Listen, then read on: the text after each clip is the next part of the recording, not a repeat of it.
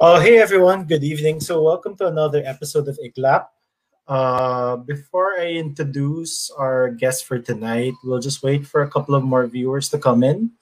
But yeah, our guests are ready to go. So, yeah, today I forgot to bring my signature hat, but yeah. So, yeah, we'll just wait for a couple of guests. And yeah, we're going to start our very exciting episode very, very soon.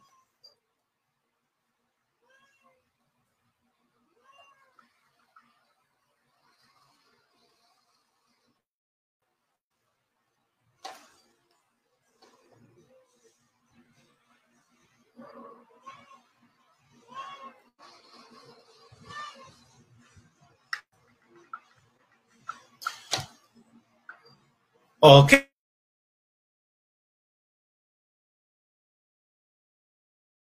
Goodness. Oh, man. All right. Yeah. So welcome up. Internet's a bit funny, but let's just hope that just goes.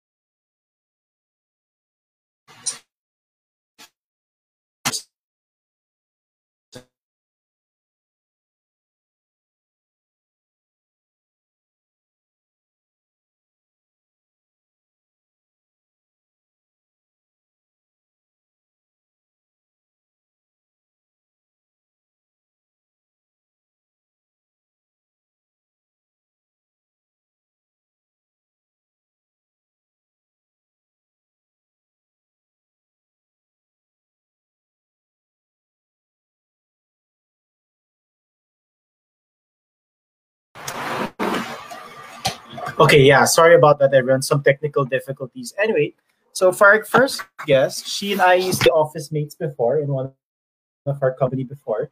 She is currently a practicing nurse in the so she is a hemodialysis nurse at the government facility in Cavite. So let's all welcome to the first time in the podcast, Jessica Orion.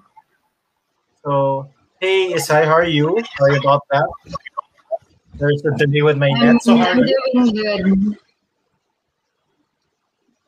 All right. So why don't you introduce yourself more to our audience for tonight?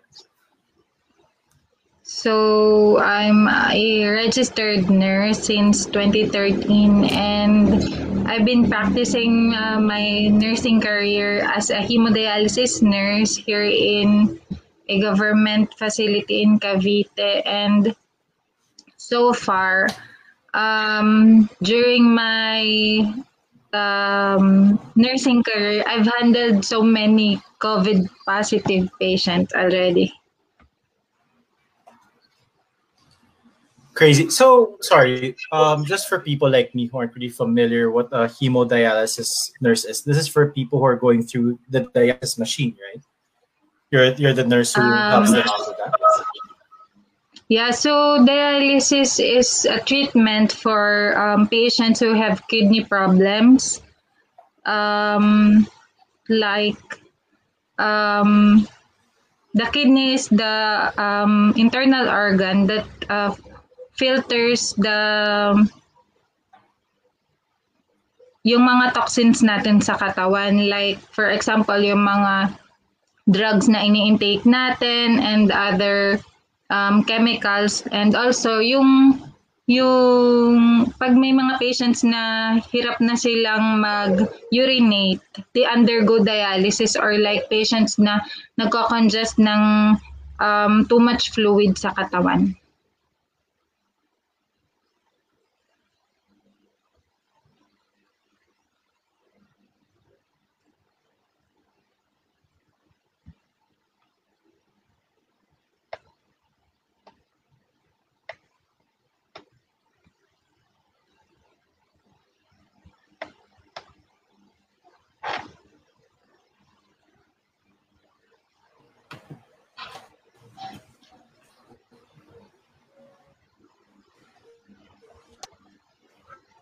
about that. My net's really bad today. I'm not sure what happened. So yeah, sorry. So dialysis is for people who have any kind of trouble with their kidneys, right? Yes. Okay, so you So mentioned already what's that you happened already during handle a lot of COVID dialysis? patients. Yes. Yeah, sorry about that. I'll let you continue. Sorry, I think there's a bit of a delay on my end in terms of my So what's internet. But happened please go ahead. during dialysis?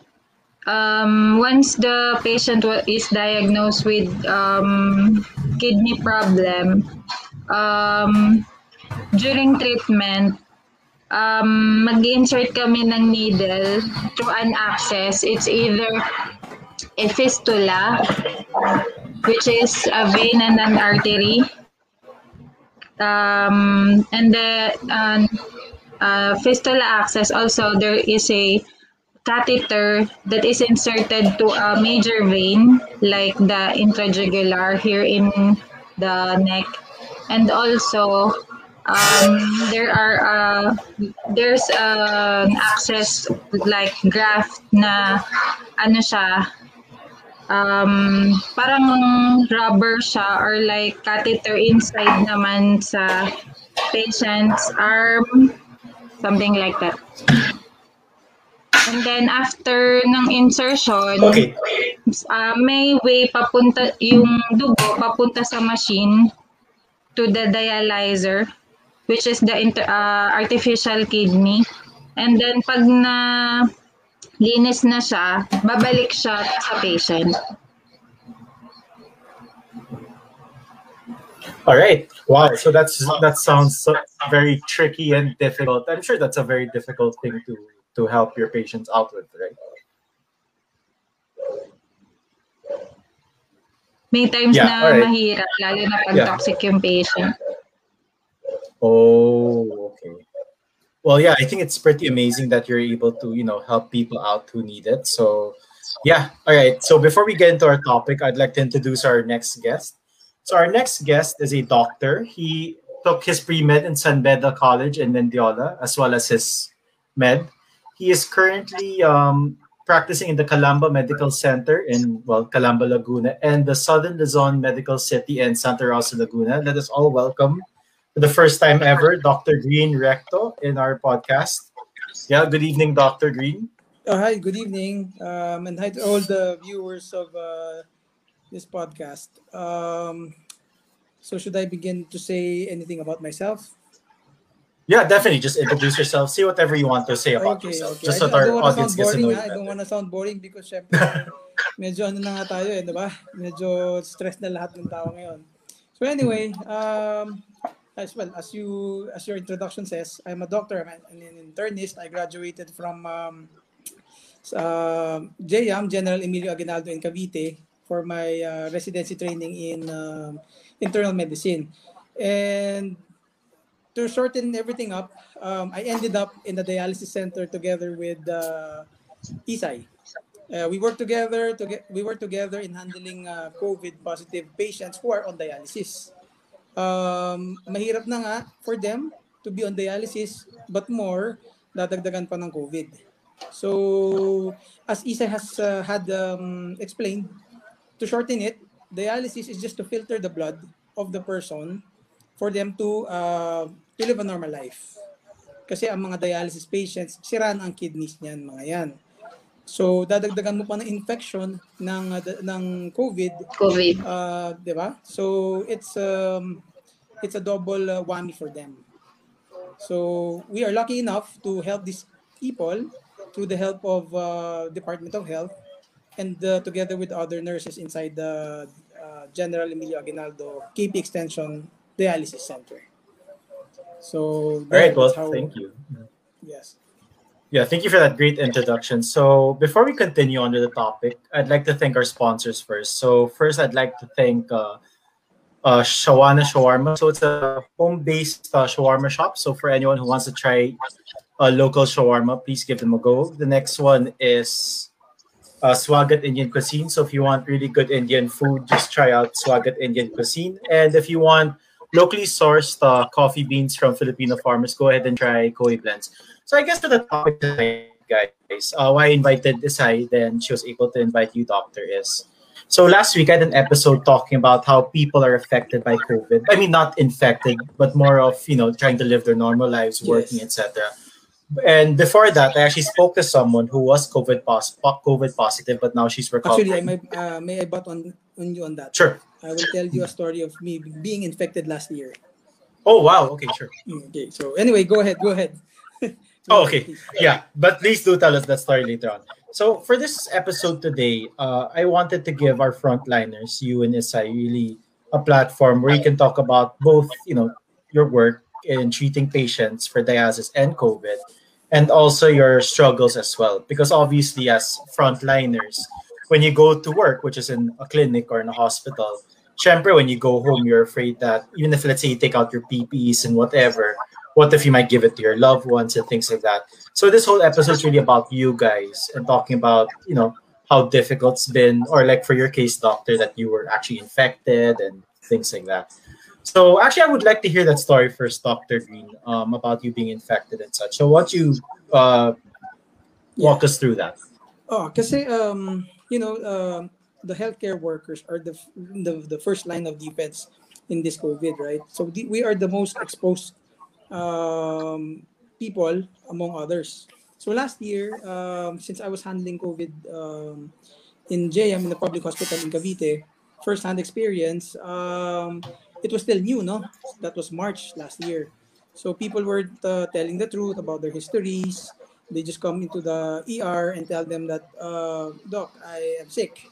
But they don't even mention that they have cough and colds and all that.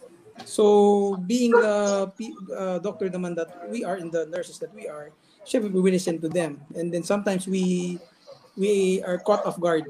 We put our masks down and our shields up. Up. So one time in the ER there that happened to me, I felt the common symptoms na nararamdaman ng COVID patients. Loss of taste, loss of smell, and body pains. Yon, that's how it started. Um, and then I isolated myself for 5 days in a condominium. In a condominium because I couldn't go home. Siyempre, I don't want to infect my family members, di ba? So, 5 days, I was just in the room, eating nothing, just drinking water. Because you don't feel hunger when you're infected. You just feel that you just wanted to bring your taste and the smell back. So anyway, after a while, desaturations happened, meaning the oxygen level in my body went down. I had to be rushed. I had to go to the hospital and had myself admitted. So the usual stories that you hear, toxic, I had to lie down on my chest for 12 hours, and then I was almost intubated. I stayed in the hospital for almost 20 days. No? Wow. Just four corners of the room. And then siguro mga doctors, yung mga friend kong doctors came in every 3-4 days. So just imagine the depression that can attribute to that, di ba? And then more so, syempre, walang bibisita sa'yo. Nobody can go there, di ba? You have to fix everything. You have to fix your food, your drink. The problem is, it doesn't end there, syempre. When after I had done the 20 days, yung financial side naman ng titingnan mo, di ba? So I had to pay almost, well, if I may say, almost 1 million peso for just the 20 day admissions. So very talaga siya, very napakahirap for us, especially us. Kasi we healthcare workers, Isay and I, we do not get paid when we get sick. So it's more of di ba? Not like some people there who have the luxury of staying at home, running their own businesses, or doing whatever they like, and free of COVID kami, talagang we have to join the battle. So that's my first-hand experience. I don't want to go through a lot. Over everything or the nitty-gritty of that kasi medyo ano na yun eh. Pero in short, I almost, I almost lost my life. But still, we are here handling COVID patients. Yeah. Well, that's very something to be admired about you, that you just, you really got caught in the line of fire and things like that. I'm a bit surprised in the hospitals that you practice and stuff. They didn't like offer like some sort of support for you during the time you were. The only support that I got during that time is, of course, since I was a doctor, of course, most of my doctors, I didn't have to. And then, the bill was covered by PhilHealth, of course. But imagine just a lay person, kung magkasakit ngayon, the possibility of paying that much is high also, no? So medyo mahirap talaga, especially now. Alam mo naman ng COVID, it's really hard. Yeah, and aside from that, they're lucky they can even get a hospital room, because I think right now all the hospitals in the city are full already. Yeah. Last year naman hindi rampant masyado yung cases eh. We were still on the trial phase, stay home, ganon. Ngayon everybody wants to be admitted. Yeah. No, I mean, I don't blame them, right? Because of how even cases now are pretty crazy, right? I think we haven't gone below 10,000 in a while. Yes, actually today, I think it's 8,000. Oh wow! So we actually went below 10,000 for the first time in a while. I hope that it goes down. No. Yeah, I hope it continues. Yeah. It's really crazy. But yeah, I mean, I'm sorry to hear that you got infected, but I'm glad that you're okay now. Well, it's part of our job, no? It's part of our job. Especially ngayon sa dialysis. If you ask Isay, she will tell you some stories then about her experiences. All right, so how about you, Isay? What are your experiences so far about, trying to work your job, but then, there's an extra precaution because of the whole COVID situation? Because I assume your jobs for dialysis is already difficult, but it becomes more difficult because of the whole COVID side, right? So, magbabati lang ako Mas sure, go ahead. Sila sa amin Mas exposed ang nurse sa amin. They stay with the COVID patients for 3 hours straight. Kami mga doctor, pagka na-rounds namin, usually, labas na agad kami. But sila, they have to stay there with them. So anyway, sorry. Go ahead, Isay. So, yung experience ko na ma-share, before, kasi ibang facility yung pinagtatrabahuhan ko. And then, dialysis nurse pa rin ako doon. May experience ako na one time, on-call ako. Like, parang off ka, pero once na merong emergency case, tatawagin ka ng doctor to dialysis the patient. And then, there's this case na on-call ako, tapos ang instruction ng doctor is start yung patient ng 7 p.m. And then, pagdating ko doon, nung na-prepare ko yung gamit and all, before we start the dialysis kasi, we assess the patient first. And then, nung na-vital signs ko siya, as in, bagsak lahat yung vital signs niya. So, nirefer ko muna siya sa doctor kasi hindi mo pwedeng start yung dialysis pag bagsak lahat yung vital signs. And then, nung na-refer na namin, kailangan mo ng stable yung patient. Nagpunta ako doon ng 7 to start yung dialysis. Pero, they need to stable the patient. Ang nangyari tuloy, nag-start sila ng mga gamot and all. Na-start ko yung dialysis ng 11 ng gabi. And then yung order ng doktor na bago, kasi usually ang dialysis, it takes 4 hours. Pero pagka unstable yung patient, nagkakaroon ng order na 6 hours dialysis. So ang nangyari, binago yung order, ginawang 6 hours. Tapos 11 ng gabi. Tapos, binilang mo, di ba, Pao? Parang so ng mga 7 a.m., something like that.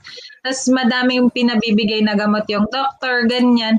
And then, during dialysis kasi, syempre naka-PPE ka. Before, nung mga bago-bago pa yung COVID, hindi ako nagtatanggal ng PPE kasi takot ako. Hindi ako nag-aalis ng mask.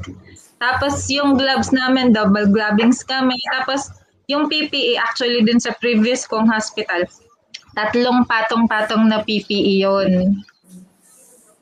Tapos, ayun, tapos syempre, hindi ka pwedeng umalis din sa patient during dialysis eh. I mean, hindi ka pwedeng mawala kasi kailangan monitoring ka talaga. Yung vital signs every 30 minutes, ganyan. Pero as much as possible, nileless din namin yung pagpasok sa room. Then dito sa bago kong hospital with Doc Green Recto, ang experience naman dito, yung facility kasi namin open siya as hindi kami nagbubukas ng aircon. Tapos naka electric fan. Kasi yun yung protocol. Kailangan may well-ventilated yung lugar. So, yung PPE namin, sobrang init. As in, pagka naramdam mo sa loob na basang-basa na yung suot mo, ganyan. Tapos, ayun, nagkakaroon kami ng patient na minsan 6, sabay-sabay yun, dinadialysis, tapos ikaw lang yung nurse. Pero so far, na-survive naman, tapos hindi pa ako na-infect. Siguro malakas din kapit ko kay Lord. No, that's I'm glad to hear that. But wow, I mean, of course I'm a bit aware about the whole dialysis thing, but I think it's crazy that it takes 4 hours pala, the whole procedure. Yes, especially pag toxic yung pasyente. My gosh, it's not so like 4 hours is minimum. It's not just one patient. Hindi lang isang patient ang dinadialyze namin during that same time. Sila, usually, mga 4, the most, ngayon, 5. Pero sabay-sabay yun. Sabay-sabay na COVID positive yun. Minsan sila ng mga nurse nasa loob. Kasi sa amin kasi minsan, actually, sometimes hindi naman kami required to go in. They just relay the vital signs to us. And then sabihin namin so what to do kung may kailangan. Pero ang exposure talaga is more of sa mga nurses, especially sa dialysis, kasi they have to guard them, they have to be with them throughout the dialysis. So the next thing I wanted to ask about this whole thing is, so if a patient does have, they have to do dialysis and they do have COVID, does the medication change or the treatment change in any way for the COVID side and the dialysis side in a way? Because I know those are like 2 different things, right? But since it's kind of in one person, how do you guys approach someone who needs dialysis and yet you have to treat them as well for COVID? Well, actually, it varies from people to people. It's not just because it's COVID na agad yung treatment mo sa kanila. It's not that. COVID treatment and the protocol of COVID, pare-pareho lang siya. Diba, madaming mga medicines na naglalabasan regarding the ivermectin, the mga hydroxychloroquine people want to take. But we have a protocol to give them as long as they're hospital-based. Kasi we are just, ang mga patients namin are just drop off on and off. Ibig sabihin, they come from the house, but they're positive because they are just mild cases. Pero asymptomatic type. Yes, they can still infect us. So, sorry, they're also symptomatic in the sense na nahihirapan sila huminga. Pero yung treatment nila is the same lang sa mga COVID. Pero with the dialysis, it varies. Kasi may mga taong darating, hypotensive, o ibig sabihin mababa yung BP, or hypertensive. Or yung mababa naman yung autosat, yung saturation ng oxygen sa katawan. So, pagka ganun, kailangan i-monitor mo sila, naka-oxygen sila all throughout the treatment, ganun. Para kang nagbabantay ng bata. 4 to 6 hours na iyak ng iyak. Ganun yung kailangan mong pagkabantay sa kanila. Okay. So now I'm just wondering, guys, if you guys don't mind me asking, and I'll start with Isai. Because Isai, we actually worked together before, right? So I'm just wondering, what made you decide to become a dialysis nurse? Or I mean, a nurse that mostly helps out with dialysis patients. Actually, before, kasi nung magka-work kami, Doc, ni Pau, sa corporate, secretary ako. So, back then, na-realize ko talaga na sayang naman yung profession ko kung hindi ko itutuloy talaga since passer naman ako. So, may nag-offer sa akin ng training ng dialysis and then na-realize ko bakit hindi ko subukan mag-specialize sa isang area. And then madami ding nagsasabi sa akin na pagka ang nurses nagpunta sa abroad tapos meron kang specialized na field ng nursing, mas maganda yung opportunity. So, grinab ko yung opportunity and since then, talagang na-challenge ako dahil hindi siya, kumbaga, hindi siya routine lang eh. Marami ka talaga ma-encounter na challenges kahit sa field ng dialysis. Yes. Okay, how about you, Dr. Green? What made you decide to, because you're more internal medicine, right? Yeah, actually, internal medicine in itself is toxic. Kami ang one of the most toxic specialization. We handle COVID as in personally, unlike yung mga ibang surgeon and yung ibang specialty. Although that's why I chose IM, it's because ang bulk ng patients is talagang nasa internal medicine. Unless you want to go further studies, cardio, nephro, pulmo, yun, kanya-kanya yun eh. Pero the bulk of patients is in internal medicine. I joined the dialysis here in Cavite because this is just an extension of the hospital I used to work for. So they gave me an opportunity since medyo walang doctor doon. So I grabbed the chance to join them. So I've been with the dialysis in KP in Bacau for almost 3 months. 3 months handling COVID patients. Although we enjoy, syempre, we have to make everything positive in the sense na kailangan ano pa rin yung buhay namin, although we have to take care of ourselves also. Pero different din from doing clinic outside than doing the dialysis. Because sa clinic, mga tao lang yan, they just come and go. Ito dialysis talagang you'll have to watch over them. Pero it's fun naman and yung nabibigay na ano sa amin na feeling the best yun kasi we help people. Although syempre hindi lahat nakaka-survive to see another day. Katulad ng isang patient namin the other day ni Laisay. Stable yun yung nilabas. And apparently after 30 minutes after dialysis nawala ng malay. During travel. During travel on the way home, on the way home na yun. So our responsibility does not end there. After dialysis, tatawag pa yan sa amin nangyari because nawala ng malay. We had to call another hospital for that to accommodate them. And the next day, they were admitted only in the emergency room. After the next day, the patient expired.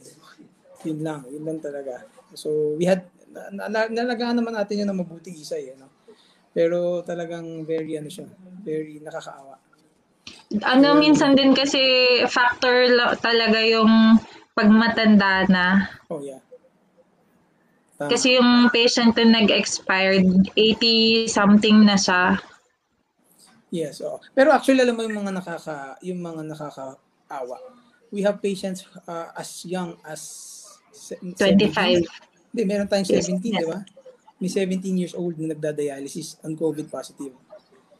Yeah. Sorry, if you don't mind me asking, because you did mention that, dialysis is for people who have kidneys that aren't healthy anymore, right? Yes. I'm just wondering, like for the 17-year-old, how did that person's kidney become, not so healthy? Yeah. Common questions of people are, bakit bata pa to? Then yet, nagda-dialysis, no? Usually there's what you call hypertension in the young. So, bata ka pa lang at the age of 16, 17, high blood ka na. So, high blood causes your kidneys to fail. May mga ibang kids na sobrang ang bilis ng disease nila na sisira agad yung kidneys nila. Kaya nadadialysis sila as young as 18 years old. So yun ang mga nakakaawa because they have to go through life on dialysis. Some even... Meron ding... sorry. Sige, Doc. Sige, go. May few cases din kasi na hereditary yung kapag kakaroon ng kidney problem. Yes, tama yun. So, kanya-kanyang history. Pero yung mga bata niya, yung mga nakakaawa. So I'm just wondering, sorry to cut you off, but I thought hypertension was more of a heart disease or something that affects the heart more. Yes. It affects the heart and your veins. Okay, so I'm just wondering, how did that go to the kidneys? I'm sorry, I'm trying to Yes. Connect. Yes. As the kidneys, to shorten it up, kidneys kasi filter blood.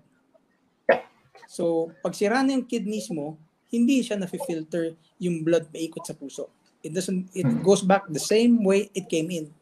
Ibig sabihin, yung mga toxins na pumapasok sa kidneys, hindi na-filter, babalik lang yan sa body. So, if that happens, madadialyze yung patient. Kasi nga, di ba, the mode of excretion of our body is either iihi mo siya or ipupupo mo siya. But sa mga dialysis, most often than not, sa mga dialysis patients, hindi na nakakaihi sila. You'll see manas yung paa, yung mukha, nahihirapan huminga because the water in their body na dapat ma-excrete sa ihi, nasa lungs na. So that's what makes dialysis useful. Kasi pinifilter niya yung blood, pati yung mga unwanted fluids, tinatanggal niya. So nakakatulong yun. Sorry, I know our episode's more on COVID, but I just want maybe 5 more minutes about this. Okay, so those who experience dialysis have a hard time, peeing and pooing. Yes. So to those viewers, mamaya na COVID, but in terms of dialysis, in terms of kidney failure, hindi lang siya hypertension. So to those viewers who have hypertension, diabetes, gout, or anemic patient. Yes, anemic patients. Marami pa what else? Yung mga nagtitake ng drugs. Yung mga usual na nagda-dialysis. Mostly yung mga pain medications. Yes. That causes also for your kidney to fail. A good example. If you take it often. A good example of those people taking pain medications are mefenamic acid. Yan ang number 1. Kasi mefenamic acid, you can just buy it over the counter. Another good example is yung Arcoxia. Sorry to give the viewers ideas, baka biglang bilhin nyo. Pero yun ang mga the best forms of pagpatanggal ng pain sa body. Pero it can damage your body. Meron akong naging patient na 21, 20 years old, something like that. Tapos yung parang cause ng kidney problem niya, before nag-gym siya, tapos masyado siyang uminom ng whey protein. Yes. Oh, too much protein. Yeah. Mm-hmm. So I'm just wondering, Doc, it doesn't necessarily mean, though, that if a person has hypertension, I mean, either or, right? If a person has hypertension or diabetes or etc., it doesn't necessarily lead to dialysis, right? It's not like once you have hypertension, you have to do dialysis later on. It's not a 1+1 type thing. No. It doesn't do that. It doesn't necessarily mean na pag high blood ka, madadialysis ka na agad. It just happens to a lot of people actually. Yung may high blood na nagda-dialysis. And actually, this is where our clinical eye comes in. Pag minsan alam na namin mga nagda-dialysis ng pasyente. Ang kulay ng mga pasyenteng nagda-dialysis usually, makikita mo yan, ashen gray. Pare silang grayish yung kulay ng balat. Manonotice mo yun. So, yun, may idea ka na pag dumating yan sa clinic mo, mukhang may problema sa kidneys to. So, yun, dun. Another example, kasi you do that for those patients na kukunti ang pera, syempre, hindi makakapagpagawa ng mga laboratories. Doon makikita mo sila. Pero in terms of sa mga dialysis namin, sa mga dialysis patients in Bacau, mostly mga matatanda talaga eh. 80s, 70s, yeah. 60s and may 60s. Okay. Sorry about our viewers for, moving away from COVID. I got really interested with this whole dialysis thing. All right, no, but that's very interesting, Doc. I didn't know because originally I just thought that if you have hypertension, it's just all the heart, not necessarily it would affect your kidneys. Again, I'm not a doctor or a medical profession like Isai, so I didn't know that. But that's good to know that, and it's also good to know that, for those who may have diabetes or who may have hypertension, for as long as I guess you take your medicines and you live a good, healthy diet, I think you'll be fine, or you may not necessarily need dialysis later on in life, right? Okay, so going back to COVID, right? So I guess the first part that I would want to know is for your clinic, is I mentioned that she's wearing PPEs. I'm not really sure how many PPEs she wears now, but she wears PPEs, and that you guys don't do aircon and things like that. So the thing is, when it wasn't lockdown yet, our current lockdown, during GCQ or whatever letters those are, there are like restaurants, etc., that offer, come into the restaurant and it's centralized aircon. That's a bad idea, right? Yes. Isay, may masasabi ka dyan? Actually, sige, Isay, go ahead. Kasi if for example, carrier ako ng COVID, and then nagpunta ka sa restaurant na close siya, aircon lang. So yung dala-dala kong virus, iikot lang siya doon. So most probably may ma-infect at ma-infect dun sa mga tao na kasama mo inside that establishment. Yeah. Yeah, so kaya nito na uso na yung alfresco dining. Yung sa open lang kayo pwedeng kumain. Yeah, that's why I don't get the idea of people opening restaurants. Although, kawawa naman din because that's their business. Pero those people who have opened their restaurants with aircon. Kasi iikot lang yan sa loob eh. That's before, okay. Before, ang kala natin, it drops on sa mga chairs, sa mga it stays on the mga materials. Ngayon, it's more of talagang when you talk, it is carried by the air, and when you inhale it, yun, dun ka mahahawa na. Syempre, aircon, di ba? So, yung air nan, ikot-ikot lang sa loob. So with that note, Doc, and Isai, you can also answer if you want. So, because originally, COVID, it's just in this area, it comes out in your saliva, right? So technically, it's not airborne. It is. It is in the sense a little parang nagko-contest yan eh. Airborne siya kasi pag nagsalita ka, it travels through the air, right? Yeah. So when you talk with somebody, kaya nga we have this 1 meter rule. When you talk with somebody, syempre may mga tao dyan na when they speak, their saliva medyo flies. Yeah. Yeah, flies. So if it drops on you and you inhale it, then doon makukuha. So it still travels by airborne pa rin siya. So hindi lang siya through inhale eh. Kasi if for example, tumama sa damit mo yung saliva, so hindi ka aware, tapos nag-touch ka dyan, hindi ka naman nag-hand wash or nag-alcoholize ng kamay mo, so most probably ma-infect ka din talaga. Yes. So here's the question, no? Because, Doctor, you mentioned that it is still somewhat airborne, or it's still considered airborne. Yes. So it's better to not just. Let's say, for example, you are talking, and then, or let's say, may nakasalubong ka. Usually kasi, di ba, makakasalubong mo. Ganon. Hindi yung sasabihin nila, it's airborne, it's just there, and then it will land on you. It's not like that. It's more of when you talk to somebody, carried by the air, dun yung the best mode of transmission. Yung so technically, it's not how airborne is like what other people think is na. It's just in the air, yun lang yun. Yes. It still needs to come out of maybe your mouth or any other somewhat liquid or whatever, right? Or fluid, sorry. Hindi lang siya yun yung mode of transmission eh. Pwede ding contact. For example, may napanood akong video. Yung delivery guy, may kinausap niya sa phone. Ngayon, nagkakaproblema kasi sila kasi ayaw padaanin kasi quarantine yung area. So, kausap nung delivery guy, binigay niya yung phone niya dun sa tao na humaharang, hinawakan yung phone. Syempre, for example, yung phone, di ba natatalsikan ng laway yun? So, doon na lang, ma-infect ka if for may example, may COVID yung lalaki. Tama yun. I guess, people should learn to cut out those bad habits. Pero like giving your phone. If you think of it, di ba? Sa ibang bansa, they just wear a mask. Pero yung infectivity rate nila mas mababa sa atin.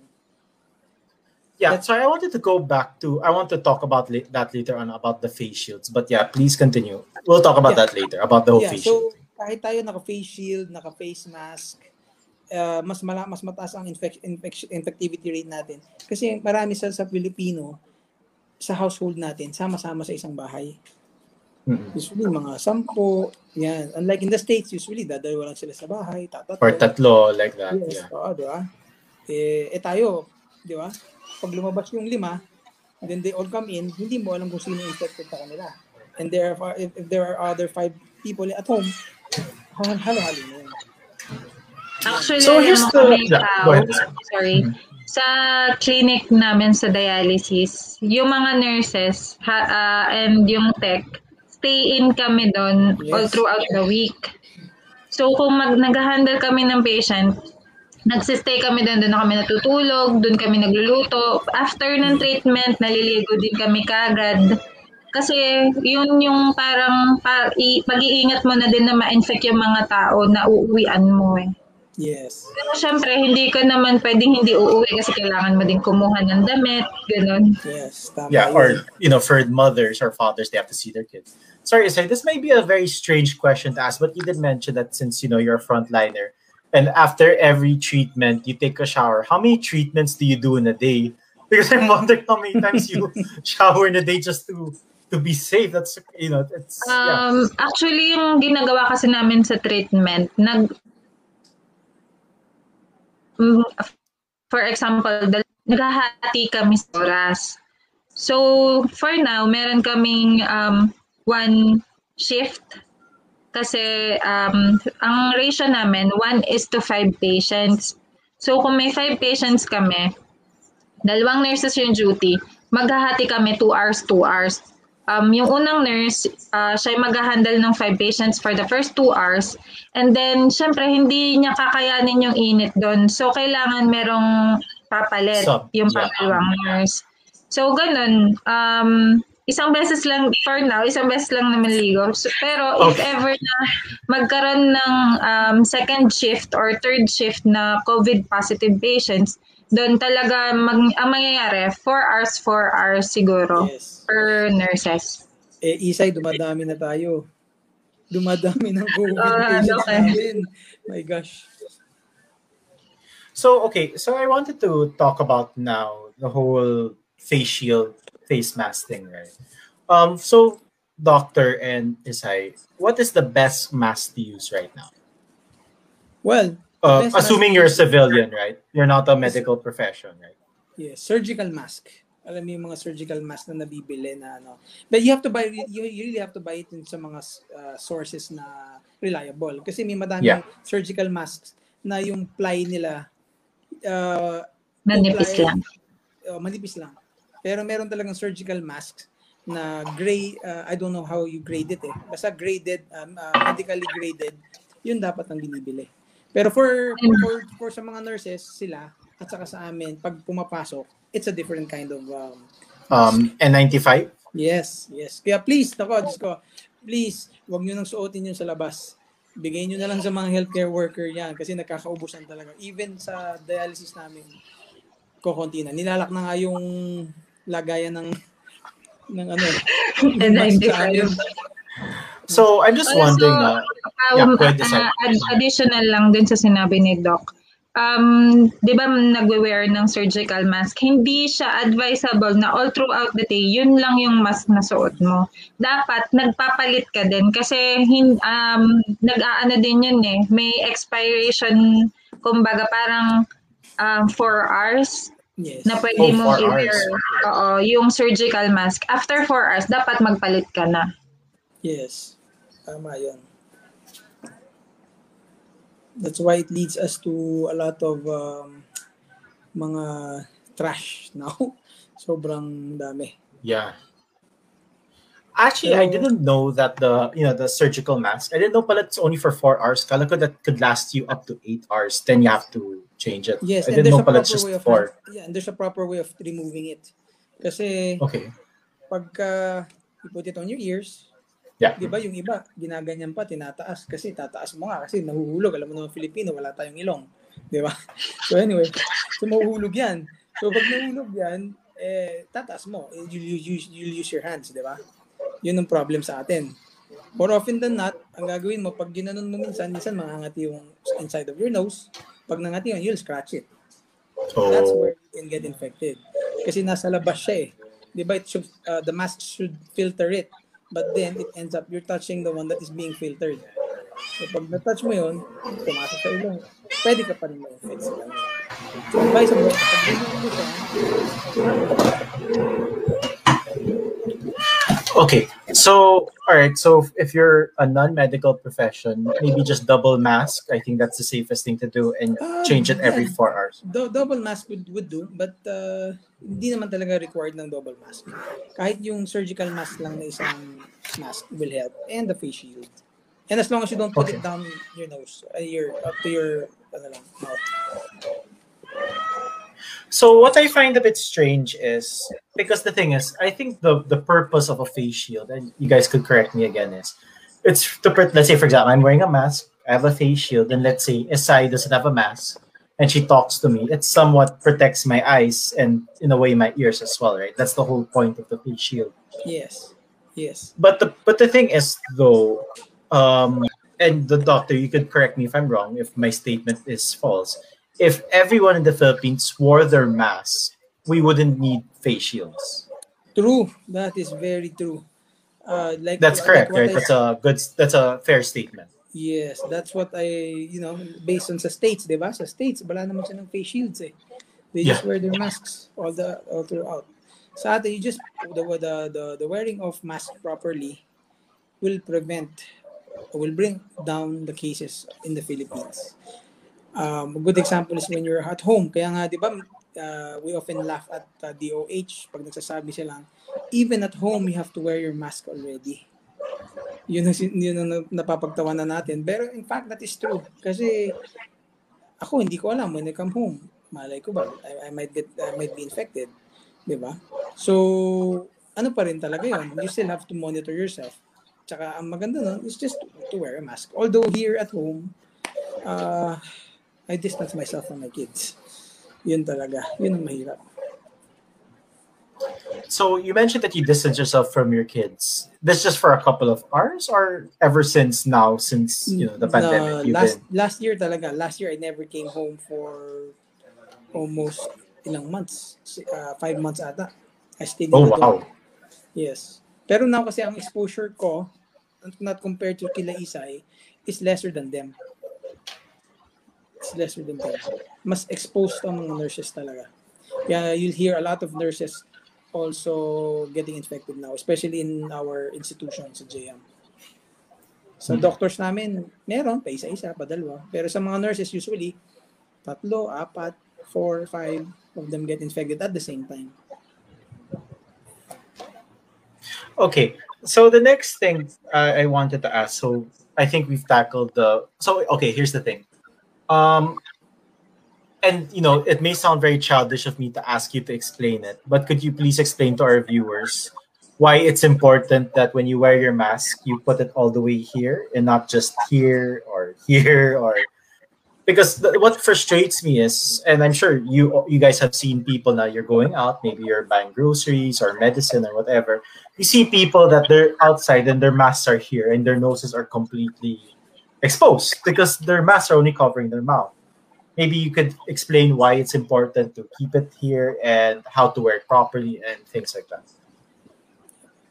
Ikaw, sa amin kasi, di ba, the mode of transmission talaga is through the nose, oropharyngeal, naso and oral, both of them. Kaya nga meron tayong swab both sa mouth and here.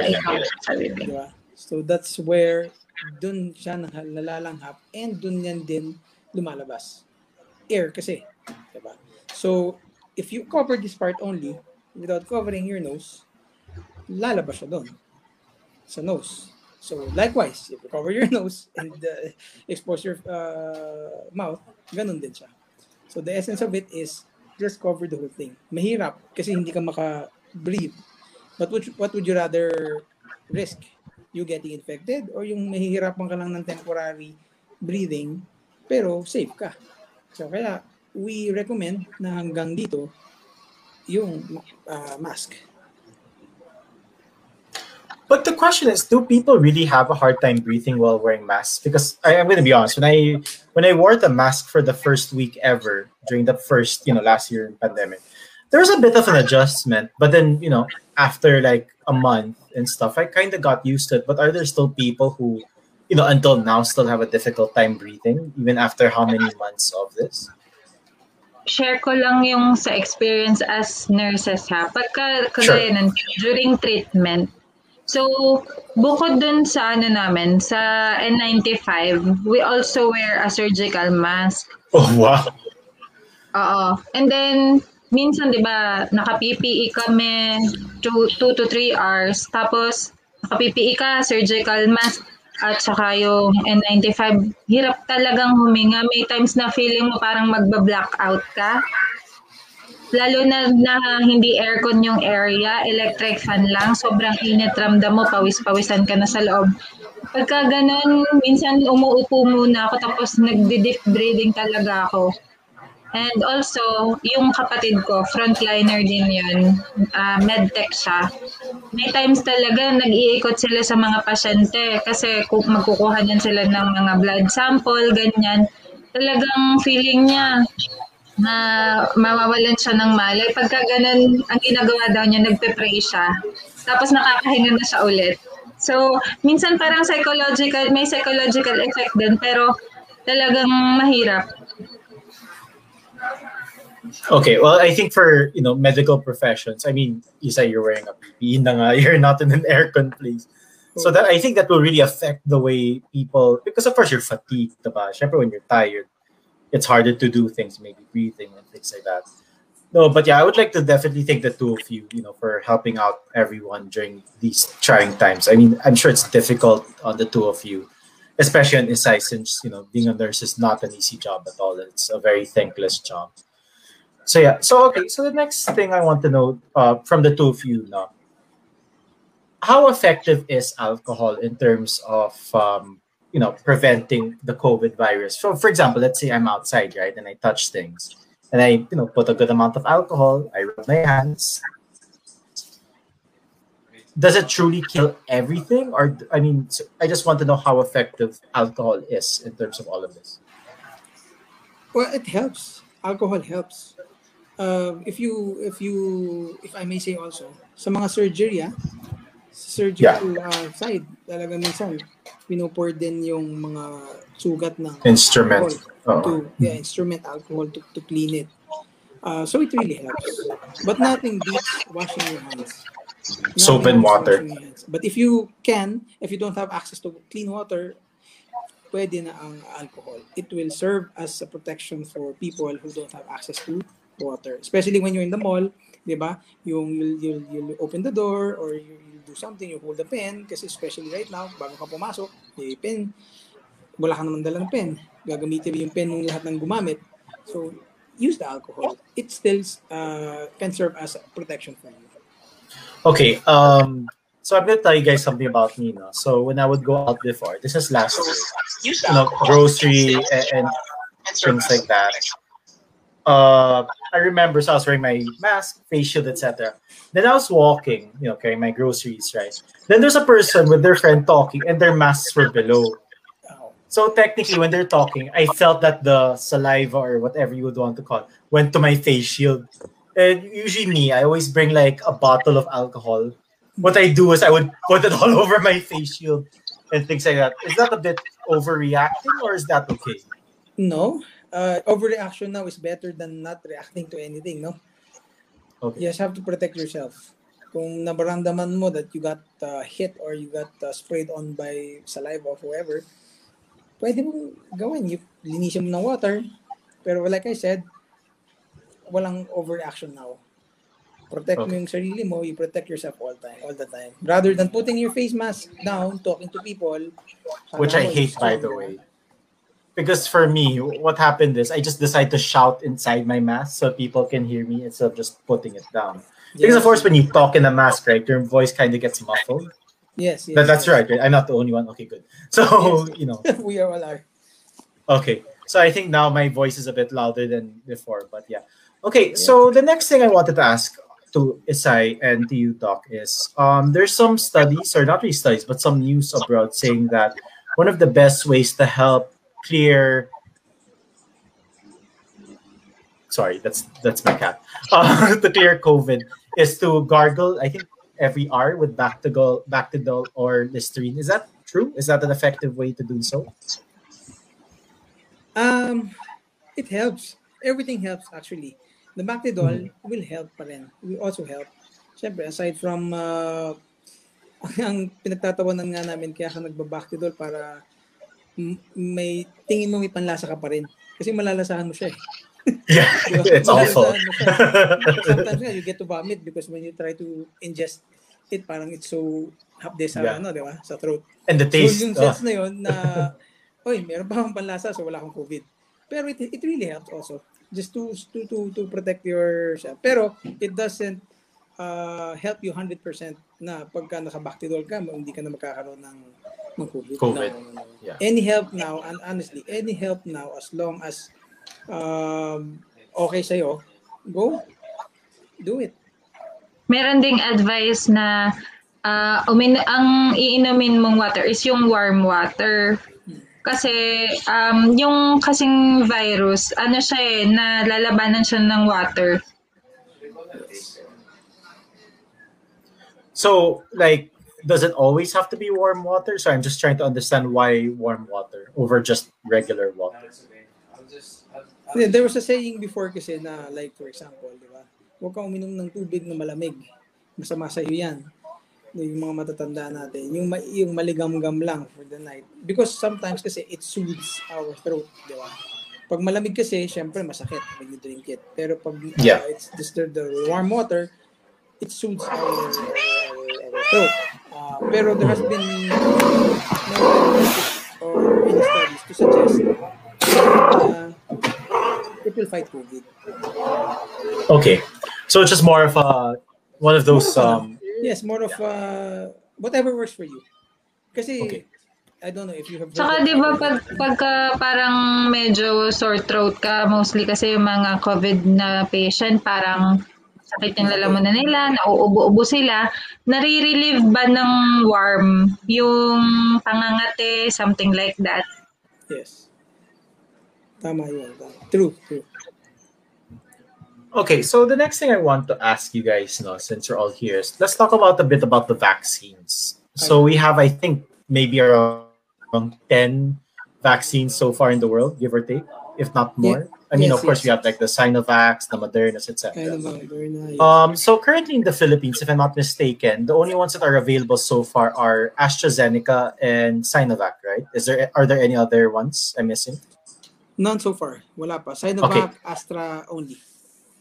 Okay, so with that one, because I'm not sure if you read the news about Astra abroad, they've been recalling it because of some blood clot thing. Yeah, yes. So sorry, could you explain that one, doctor, about that part? Or Isa, if you know about it as well. Yes, yung Doc na lang. Okay. Yung claim ng iba na Astra causes blood clots on when you get injected in the States, meron mga cases talaga na nagkaka-blood clots. However, it is actually 1 in 1 million only. Oh, okay. 1 in 1 million case. So, syempre, alam mo naman tayo, pag nakabalita tayo ng something wrong with that, kalat agad. Diba? So, without getting the whole facts. Yes. You just have to really know the whole facts. Meron kasing study that I read recently on the blood clots on that. hematologists, yung mga hematologist kong friends nag-send sa akin. Sabi nila, yun nga, 1 in 1 million lang ang nagkakaganon. Unless you have, let's say, for example, merong diseases like von Willebrand factor, or anyway, yun, it can cause blood clots. Pero, you still have to go check your, you still have to go to a hematologist for that. So, say, for example, nagka-blood clot ka after your vaccine of Astra, you have to see a hematologist. Or, kung alam mo naman na meron kang blood problems, before taking the vaccine, magpa-consult ka sa hematologist. So, it's actually 1 in 1 million. Kaya hindi... So, the population like the Philippines for around 100 million people, right? Give or take. Yes, na-publicize lang siya masyado. We'd only have around 100 people who would most likely get it. Yes, mas marami pang namamatay sa... Mas maraming namamatay pa nga sa tuberculosis eh. Di ba? Than that. So, mas nagiging ano lang siya. Nagiging headline lang siya. Okay, sorry Doc, I want to cut you off first. We do have 2 questions so far from our comment section. So first is from Arian. So actually Arian is my guest 2 weeks ago who was infected with COVID before, and she spoke about her experiences here. So this is her first question. I didn't lose my taste and pangamoy when I had the virus. Is that normal? But 1 month after, I still have cough and stomach ache. So that's her first question. Yes, diba nga, there are what we call people who are asymptomatic. It means they don't feel anything, they don't experience any signs and symptoms, but yet they have the COVID. But then in her case, wala siyang sense of taste, sense of smell, pero yet she has cough and colds. Matagal talaga sa COVID, matagal talaga sa matanggal ang cough and cold sa COVID. Kasi viral yan eh. Just imagine, tayo, for example, if you have a friend or a family member at home who has a cough and a cold, lumapit ka lang din na few days, meron ka din eh. So, and then, ang claim ng iba is, I take medications for it, but yet, hindi siya nawawala. You know, medications just are only help to alleviate yung mga nararamdaman mo. Pero yung virus itself, mamatay siya by itself. Yung cough and cold. Yes. So there's no medicine that really kills it. It's more of it helps you remove it and stuff. Siya, it will just matutulong siya to shorten the period of you having cough and cold. The cough and loss cold. of taste, loss of smell, maraming taong may COVID pero may taste pa rin, malakas pa rin kumain. So, okay. So her second question is this one. So regarding vaccine, I have a question po. If you really recovered from COVID, I heard you can't get vaccinated for a certain period of time. Is that true? And if so, okay. So that's 4 months after you get, cured and all. Correct? Yeah, 4 months after you get cured from COVID. That's the only time you can get vaccinated. Can I ask why? Why is it 4 months? Kasi vaccinations kasi, meron kasing ibang COVID patients na until the 3rd or 4th month after being infected with COVID, positive pa rin. Oh, okay. So, ang sense nun is, until all the virus is out your body, that's the safest that you can take the vaccine. Kasi, like me last year, on my 3rd month after, so for example, I started, anyway, after 3rd month of COVID, I had myself tested again, positive pa rin. Vaccinated. Oh, tested. Okay. So when did you get vaccinated? No, I got vaccinated this year only. After this year lang. Okay. Yeah, almost a year already. Pero yung iba kasi, ang sinasabi din is because you still have the antibodies with you. Yes. So 4 months, nasa iyo pa yung antibodies mo. So you don't need that another extra antibodies for you kasi baka mag-react siya sa antibodies mo. In a negative way. Yes. So can I... Yeah, sorry. Go ahead, Isaiah. Alam mo pa yung vaccine namin ni Doc, parehas sa AstraZeneca. Yes. So far, wala pa naman kaming blood clot. Okay. Yes. No, I'm good to hear. That's good to hear. Okay. Pero kanya-kanyang side effects. Kanya-kanyang side effect. Ako, isang side effect sa akin, actually wala sa akin side effect ang Astra. It is recommended that when you take after the vaccine, you take paracetamol already, 500 milligrams, and on the Ako next day, nagka-fever. nagka-fever siya. Yeah. Okay, sorry. I wanted to ask, how about you, Isai? Did you get any side effects after your Astra shot? Nagka-fever ako. I got vaccinated 2 p.m. Then, yung gabi na yon, wala akong nararamdaman. Normal lang. Nung nag-fever ako, 12 midnight na. Past 12, ganyan. So, nag-chills din ako. Nag-chills. Tapos, talaga feeling mo, hinang-hina ka, ganyan. Yes. Then, the following day, wala ng fever, pero yung parang nahihilo yung feeling, parang lutang ka, ganyan. Yes. Pero which is Can good, I actually, ask, which is good kasi ang alam mo yung vaccine is working. Also, it's good to get side effects. Well, in that case. In reality, kasi at least alam mong gumagana yung vaccine sa'yo. Pero for the person because that's your body's reacting. Yes, but for the person experiencing it, parang It's bakit? Yun lang talaga yun. So, I would like to ask, so my girlfriend's dad got an Astra shot. He's a senior already. And I think halos one day, the day after, he got a fever for one whole day. Is that considered normal? Because then the day after, he's completely fine. Yes, actually it's still normal because of the shot. 24 hours after the shot, you can still 24 to 48 hours. 24 to 48 hours. Wow. Okay. So minsan 2 days pa. Yung side effect mo. Okay, so the next one is, so let's talk about, so AstraZeneca, I guess there's no problem with it. It's just that one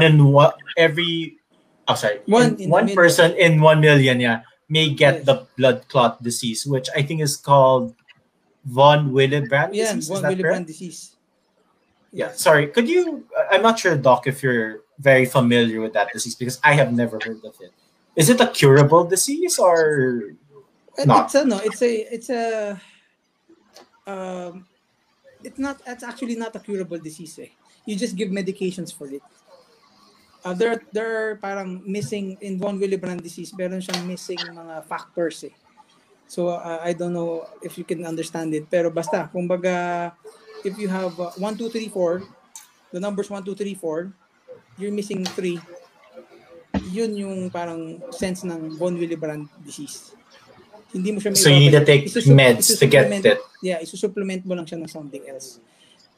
Yung von Willebrand disease, it's sa blood siya. So sinusupplement mo lang siya. Yung pagkukulang nun. So that's the essence of von Willebrand disease. With that disease, you just have to take medicine for the rest of your life, or is it only for a certain period? Well, some people take it for their entire life. Some people nasa-surpass nila yon and nagiging na overcome nila yon. So minsan hindi na sila kailangan mag-take ng medicine na yon. Oh, okay. So it's one of those kinds of diseases that's either you get cured in a way or you just take a pill for the rest of your life. All right. And I think maintenance. And Grace O'Malley actually, I think, did her research. She said factor 8 yung missing. So yeah. So someone did their research. Okay, so the next thing I wanted to ask is about the whole Sinovac vaccine. For Isai and Doctor, I think both of you could have your opinions about it. What do you guys think about the Sinovac vaccine? Because of course we hear some negative, news about it, whether it's real news or fake news. It's hard for a lot of people to decipher that, right? But in your opinions, as medical professionals, what do you guys think of the Sinovac vaccine in itself? Sinovac, sorry, medyo choppy. Yes, Doc. Oh, sorry, yeah. Sinovac. Yeah, what do you think about it in general? Actually, ang sa amin naman, mostly on our stand on all the vaccines is, kung anong available, get it. Go get it. Especially, alam mo, imagine, there's a private hospital here in Muntinlupa. It's an Asian hospital. Most of the doctors there got Sinovac. And they claim that it is safer than Astra. less side effect than Astra. Yes, but the effectivity rate of Sinovac is a little lower than Astra. But yet you still get this. You still get uh, protection from it, from COVID. So kung anong dumating, go and get it. So going to that part of it, actually, we're talking about efficacy of the vaccine, right? That's what we're talking about when we say effectiveness, right? What is Astra's efficacy right now? Would you know? Astra's efficacy is actually it's 60 to 90%. Okay, so high side is 90%, Yeah, low it's a side high is side, 60. on the high side. Astra, yes. Okay. Sinovac naman Sinovac is is below 60. 7. Yan, 60, 70, mga ganun. Pero mas mataas yung effectivity ng Astra. Okay, because a lot of people, I mean, that I know personally, would rather wait for Astra instead of Sinovac because of that factor. But then you mentioned that it's better, whatever vaccine is there, just take it. But with efficacy being like 60 to 70, which meaning that there's still a 30% chance of you getting COVID because the thing with the vaccine, and I could be wrong, right? It's not necessarily to prevent you from getting COVID. It's more about if you do get it, it's like a weakened version, right? Yeah, parang minimal lang yung symptoms na pwede mong ma-experience. Pero hindi ibig sabihin pag vaccinated ka na, hindi ka na ma-infect. May chances pa rin talaga. So kahit vaccinated ka na, kailangan gawin pa rin natin yung mga precautions na mag-hand wash, wearing mask, ganon. Yeah, sorry. So the question is more on, because as we know, Astra's at around 60 to 90. Let's just say 80 or 90, right? But then Sinovac is at like 60 to 70. Like, how could we still recommend to people? Because I personally got vaccinated, and what was given to me is Sinovac, because, whatever's available, that's what you get, right? That's what the government say all over the world. But for those who say, you know what, I'll wait a couple of more months, wait for Moderna, wait for Pfizer, wait for Astra, etc. How would you convince them to, get Sinovac when, we hear news that Sinovac's efficacy is quite low compared to the others? Yes. Sa akin kasi, would you rather wait for 2-3 months to get vaccinated while the other people around you are already vaccinated and they have a form of protection for themselves, rather than waiting for 3 months? You get it already. At least you have you can have protection. Be protection. That's do you have the same? Yeah, sorry. First, do you agree with Doc Green with that? Yes. Kasi mas mahirap kapag hindi ka palagay na wala kang protection. And yun nga, at least kahit paano, mas less yung pwede mong experience na mga symptoms. Yes. All right, I think that's fair. Yeah. All right, so we have one last question apparently from Arian. I'm really glad that she's really watching this and listening to you guys. So yeah, to everyone, to all our viewers, if you have any questions for Dr. Green and Isai, please do comment it. I mean, that's the whole point of this episode, that I'm trying to help people get more information out there and to understand this. All right, so anyway, so here's the question from Arian. I can still be positive pala. Thank you to you too. But her last question is, can I still get COVID after recovering? She has read an article saying that you'll be immune for a number of months. So I think, Isai and Doc, you did mention that you do get antibodies after being positive and it stays in you for a couple of months. But does that mean that, for example, let's just assume that the antibodies stay in your body for, let's say, 3 months. I'm not really sure how many, but let's just say 3. Does that mean that in those 3 months, you will not get COVID again? Not all. Actually, sige, Isai. Sorry. Sorry, Doc. Yeah, go ahead, Isai. Kasi, actually, di ba meron na ding iba't ibang variant ng COVID. So, let's say, for example, yung COVID na experience niya, nung una is yung original na COVID. And then, merong siyang nakasalumuha na carrier ng another variant na mas malakas. So, pwede pa rin talaga siyang ma-infect kahit hindi pa rin, it depends, hindi siya nagde-depend sa kung gaano katagal yung month na pwede kang ma-immune. Dun pa rin siya sa kung paano mo poprotektahan yung sarili mo. Tama yun. Actually, tama yun. Okay. No, that's a good answer. All right. We have from Carl Isai a question. So, if I had my shots of Astra or Sinovac already, then Pfizer came into the country, a few months later. Is it possible to have two kinds of vaccines into your body? Two different brands. No, that is not recommended actually. Kasi what would happen? Iba-iba kasi ang vaccines, di ba? Merong live attenuated, merong mRNA, may mga ganyan. So iba-iba yung mode of protection nila sa body. So you cannot mix Sinovac and then on the next month or after 3 months you'll get the Mag-Astra ka. So it will not work. Doc, sorry. Go ahead. Doc, explain niyo po nga sa kanila kung ano yung difference ng Sinovac at Astra. Kasi although para silang vaccine, iba kasi yung nila yung pinanggalingan. Oo. I think, correct me if I'm wrong, Isay, pero ang alam ko, ang Sinovac is an mRNA. mRNA vaccine yan eh. Ibig sabihin, ng mRNA vaccine, messenger, nagpo-produce siya ng the same antibody sa body. Unlike Astra na binibigay mo yung dead na vaccine sa'yo, then your immune system will try to fight it. So, medyo mahirap siyang intindihin, pero yun ang thought na yun. So, iba-iba siyang ng mechanism of action. Kaya mahirap i-mix yung different drug from another vaccine. Yes, Doc. So, additional ko lang din sa sinabi ni Doc, ang explanation sa amin nung mabavaccine kami, yung Sinovac daw, parang COVID virus siya na pinahina. Parang pinatay yung virus na yon, pinahina siya. Tapos yun yung parang miniature siya, yun yung ginawang vaccine. And then yung Astra, para siyang kasing lakas na virus ng COVID na yun yung tinesting sa tao kung kakayanin ng katawan. Tapos, pag na-infect ka ng COVID, kaya mong labanan dahil na-create na ng katawan yung antibodies. So, can I just ask, and this may sound like such a stupid question, but again, I'm not a medical professional. What will happen if, let's say, a person does decide to have two different vaccines in their body?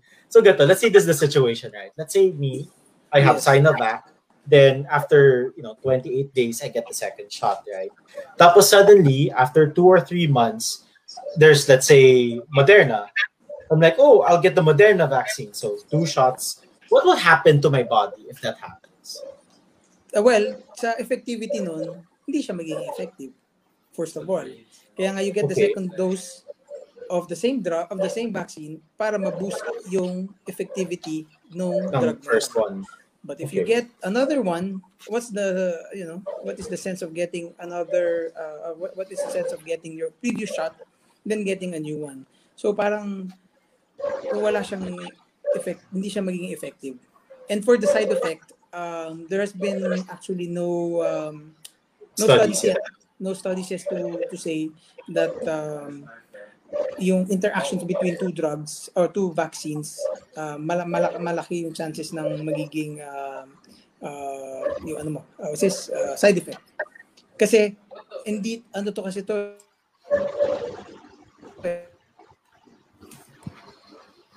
vaccines are being monitored by the DOH. So silang nagbibigay sa atin. They give you a card and then you present it. But I have never heard of anybody in the right mind who did that yet. No, wala pang studies. Well, maybe in the future there will be. It's just that the reason why I brought that up, and thank you, Carl, for also mentioning it, is what I'm afraid of is because right now the government is being very aggressive in terms of vaccinating people, right? So like if you're from Quezon City or Cavite or wherever, They all have their own programs. But syempre, for those who work in corporate, a lot of these corporations bring in their own vaccines as well that will come around June or July. So the reason why I'm glad Carl mentioned it and why I also wanted to mention it here so that you guys could answer that is, I just don't want people to get double vaccinated. Na, they get Sinovac tapos Moderna or something. So it's not advisable just because there's no studies yet, and it may affect the efficacy, of the vaccines. Yes. Wala talaga siya. And if that would ever happen, oh my gosh, a lot of stories would come out again. So matatakot na naman ng tao na to get vaccinated. Baka magkaroon na naman ng panibagong variant na ma-immune dun sa vaccine. Kasi nagpatong-patong na yung vaccine. Sorry, I want to comment dun sa isang question kanina regarding yung infectivity pagkatapos niyang kung hindi na siya makaka-COVID ulit after this one yeah wait, what can still be yes, you can still be positive even after you get COVID. I have a lot of friends na doctors who had twice already na nagka-COVID, and then wala silang antibodies. Some people produce antibodies but yet get infected. Kahit may antibodies ka, it means hindi siya strong enough to fight the virus. And tama yung sinasabi ni Isay na different variants already are coming in. So kung na-infect ka dun sa isang variant, kahit may antibodies ka dun sa variant na yun, and then merong South African variant na pumasok, you get infected with the South African variant. Yun ang mahirap nga ngayon eh. So that's what I wanted to clear out with that question. So you still can get infected even if you got COVID and even if you get antibodies. Okay. We have another question from Echang Pasqua. So this person said, I did get my Sinovac shot and experienced, oh man, I'm not even going to try to pronounce this. Anaphylaxis. Yeah, there, okay. Can I still receive the second dose? I don't even know what is that? It's a reaction. Reaction ng katawan mo sa parang sige si Doc lang. I have no idea. Anaphylaxis is it's a reaction of your body to fight off the vaccine itself. Kasi may mga taong when you get vaccinated, nahihirapan huminga.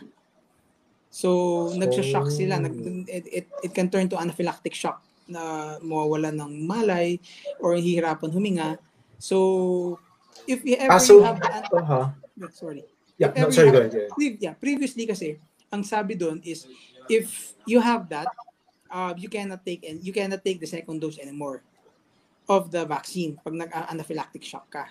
However, may protocol na ngayon that when that happens after you get vaccinated, you can take yung mga cetirizine, yung mga anti-allergies na gamot. But then if it doesn't work, tuturukan ka na ng epinephrine. Kaya that's why we recommend after you getting the first dose and nag-anaphylaxis ka, you see your doctor. They will monitor you. So such that when you get your own the second vaccine, alam mo nang there's a potential na mangyari ulit sa iyo. Mag-react pa rin yung katawan. Yes. Also, that's what you call it. Because I actually heard of people na, not just COVID vaccine, but vaccines in general na sometimes when they get it, they experience like they faint and things like that. So that pala is anaphylaxis, right? Yes. Oh, okay. Anaphylaxis. Okay, understood. So, reaction ng body yun to fight off all the unwanted whatever in our body. Yung mga unwanted. Yeah. Understood. All right. So the next one is sorry guys, now if the topic seems a bit long and stuff. Okay. But because there's a thing about this whole new variants coming in. There's like P3 or what's the P1 called? P3 ba? P2? The P variant. P1. Okay. Yeah, sorry. I've been making sequels already apparently. So P1, South Africa, there's a British one, if I'm not mistaken. So for regular people like me, non-medical professionals, do we still have to, is it still the normal protocol wherein, just wash your hands, wear a face mask, wear a face shield? I mean, there's no other like dug protocol for us to do to help prevent us to get those variants. Wala naman so far right now. It's just the same. Usual Wash pa your hands. din. Like what you said, wash your hands, boost your immune system, take in vitamins, and yung iba kasi may ibang way of boosting their own immune system. Umiinom ng whatever. Like I said, whatever works for you as long as you don't experience any side effects of whatever you're taking, go.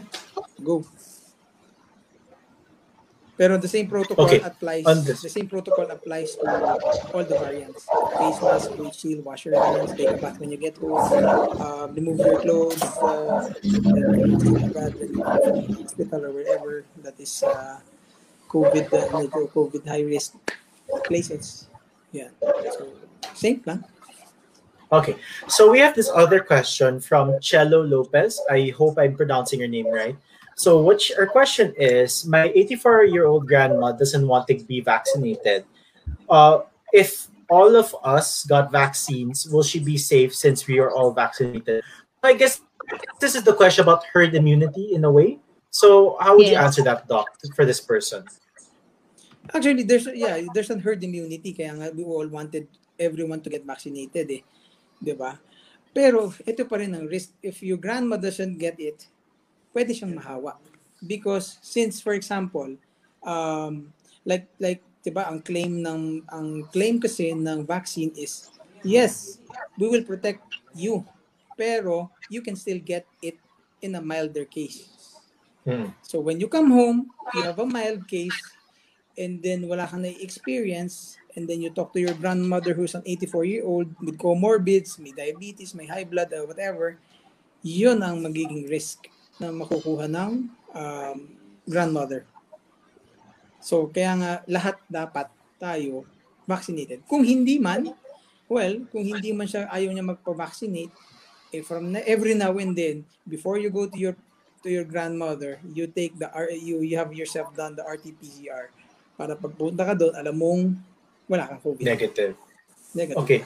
So the next part, and I'm not sure if I would know the answer to this as well. So there are many different kinds of tests that people can do to find out if they're COVID positive or COVID negative, right? There's the classical swab test. Yes. And I think the two major ones are the swab test, the one in your nose and the one in your mouth, and the rapid test, which is like they prick you in the finger, right? Yes. So I could be wrong because I always take the swab test, even if it's more expensive. I never take the rapid just because I'm afraid of blood. That's one. And two, I'm afraid of needles. But anyway, first question is the rapid test accurate or not, generally speaking?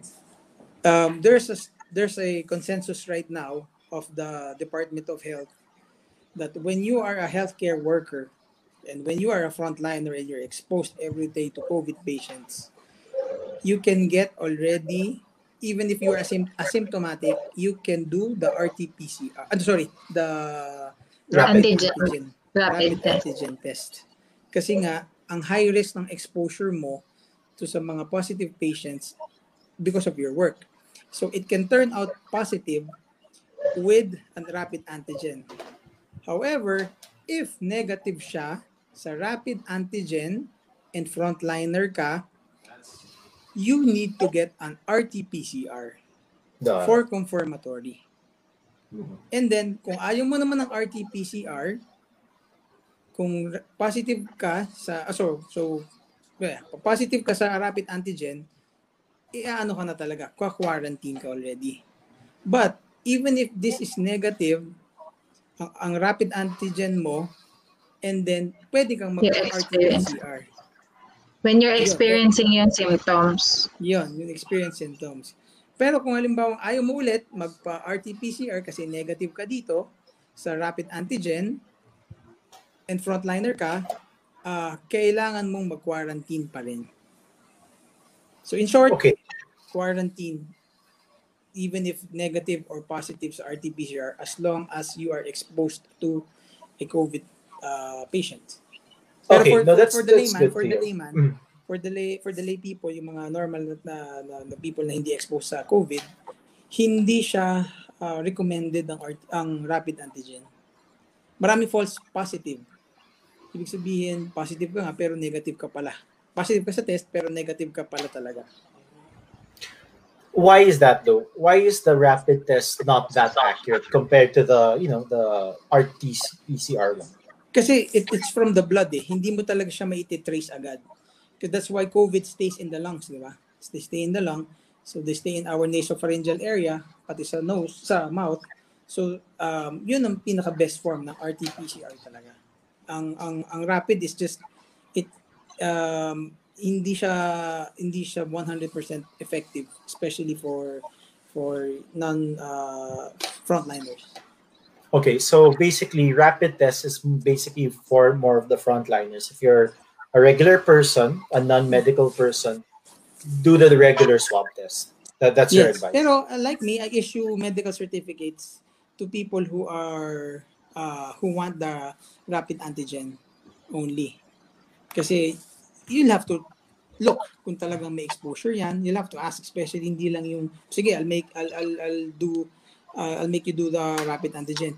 Pero tatanungin mo sila, exposed ka ba? Where did you come from? Sino kasama mo sa bahay? Do you have any signs and symptoms? That will come into play also. So maraming factors eh. Okay, understood. All right, now that's good to hear because there's been a lot of questions about is rapid test useful and things like that. And thank you for explaining that rapid test is best for medical.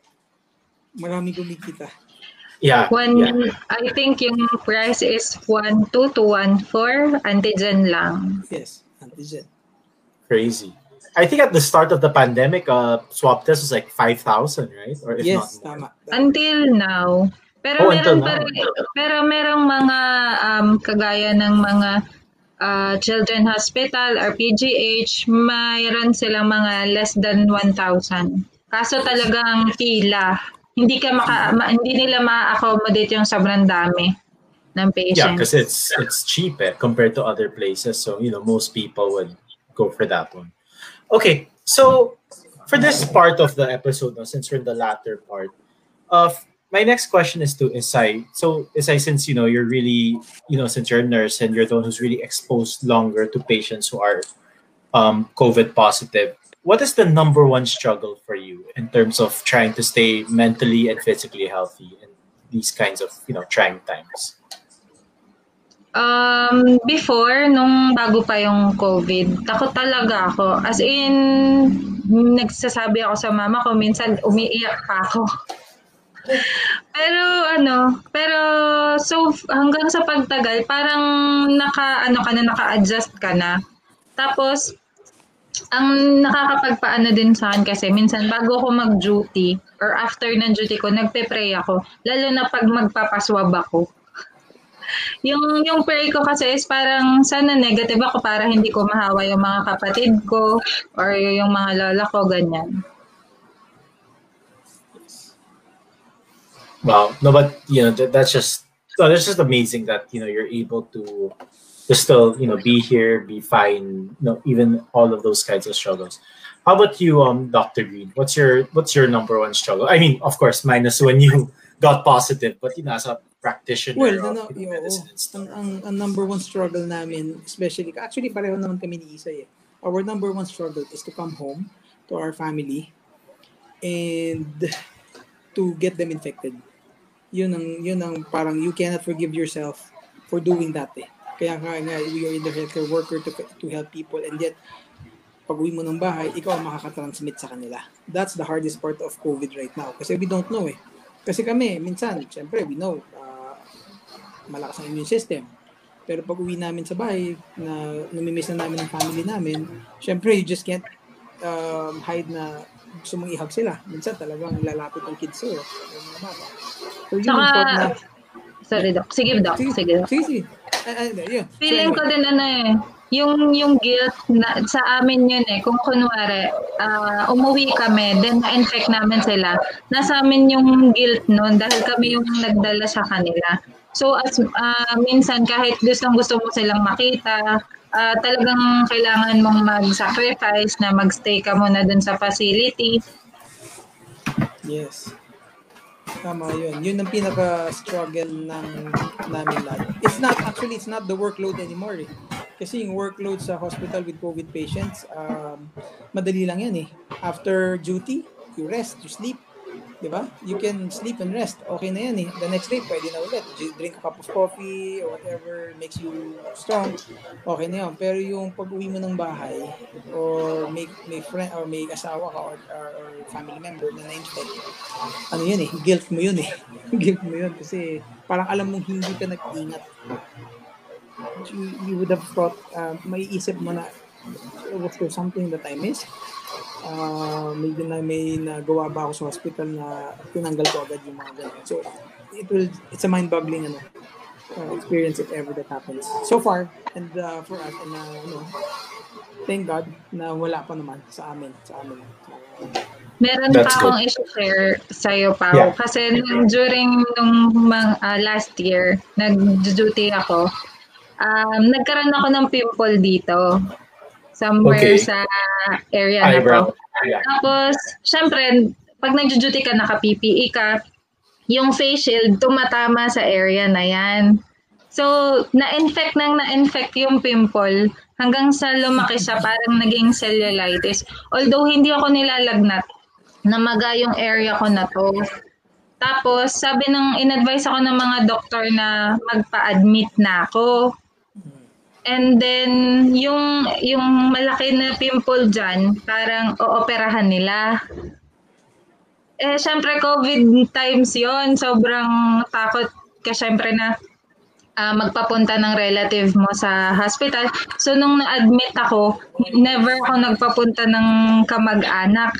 Yung kumakain ako, naliligo ako mag-isa lang, ganon. Yun yung parang mo na, kailangan maging strong kasi mag-isa ka lang na na-hospitalize. Yeah. Crazy. Okay, so the next part is, sorry, someone has a quick message to you, Doc. Diba, Doc, may rapid antigen swab test din? Yes. Meron. Yung rapid antigen swab na nilalagay sa both ilong and then dinidip lang dun sa solution. Para siyang antigen din siya. It's the same purpose. It's an antigen swab also. And it's as accurate as well. Well, it's also very accurate as the one with the... It's a little more accurate than the swab, than the antigen, rapid. The regular antigen through the prick. Pero it is less than the rapid antigen.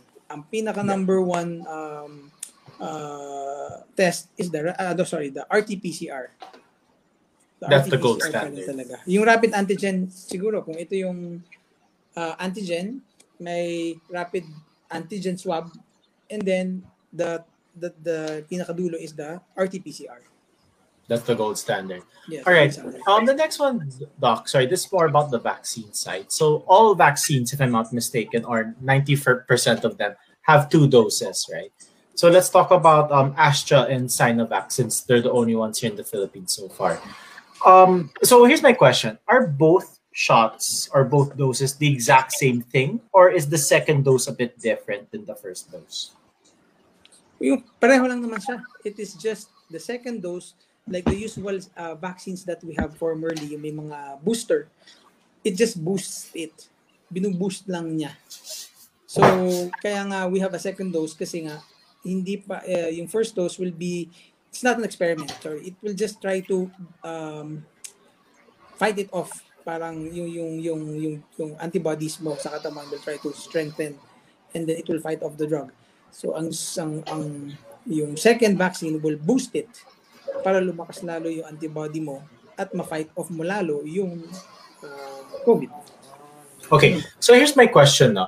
So let's say, for example, the vaccines come in a box, right? And let's say the box is 2 vials. Yes.